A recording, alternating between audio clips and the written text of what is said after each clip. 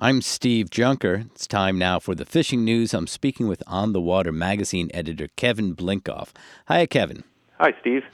Kevin, new regulations are being proposed for the striped bass fishery. For fishermen and for the fish, this is a big deal.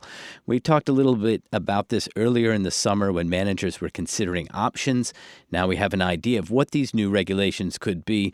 What do we know? Well, what we know is that they're really considering two major different types of options. So what they're looking at is either increasing the minimum size of fish that recreational fishermen can keep to a larger minimum size of, say, 35 inches, or creating a slot limit. And a slot limit tells fishermen you can only keep a fish, say, if it's bigger than a certain size, but it has to be smaller than a certain size. So the slot limit that they've proposed that seems to be popular is you'd be allowed to keep a striped bass that's bigger than 28 inches, but it has to be smaller than 35 inches.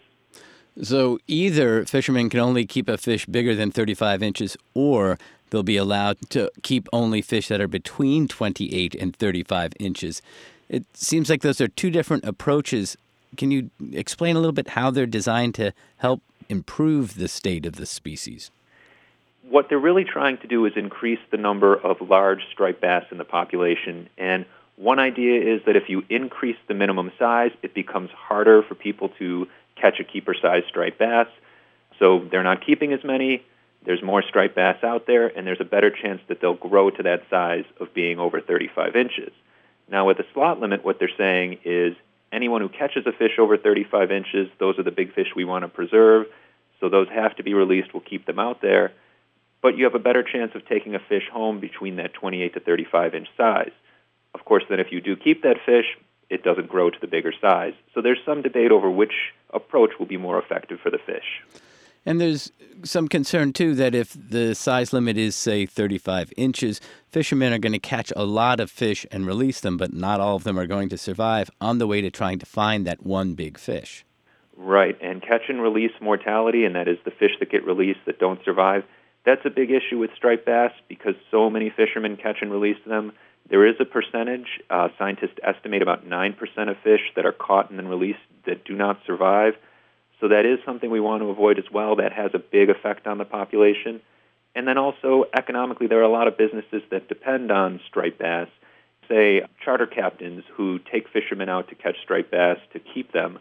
It could become much harder for them to take out their clients and get them to find a striped bass that they can keep if the minimum size is raised to 35 inches. So there are some captains who prefer that slot limit. Again, it becomes a balancing of what's best for the fish and then also what's best for the people whose livelihoods depend on them. Now, fishermen have an opportunity to weigh in on these options. Tell us how they can do that. Yes, so there are public hearings scheduled up and down the coast. In Massachusetts, we have a public hearing on October 3rd at Mass Maritime Academy. It's at 6 p.m. But you don't necessarily have to go there and give your feedback in public. You can also submit comments by email and by mail. And we can put a link to that on our website with this conversation. Let's round up the fishing action. Heading out this weekend, what should we be looking for? Well, we're starting to see some good fall fishing. There's a lot of bait around, and there continues to be great fishing for bonito and a surprising number of Spanish mackerel. Albies, unfortunately, have been a little tough. They arrived early, but since then they've been hard to find, and when you do find them, they've been very picky.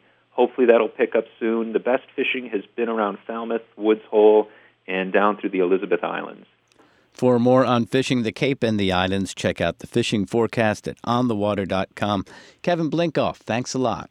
Thank you, Steve. For WCAI's The Fishing News, I'm Steve Junker.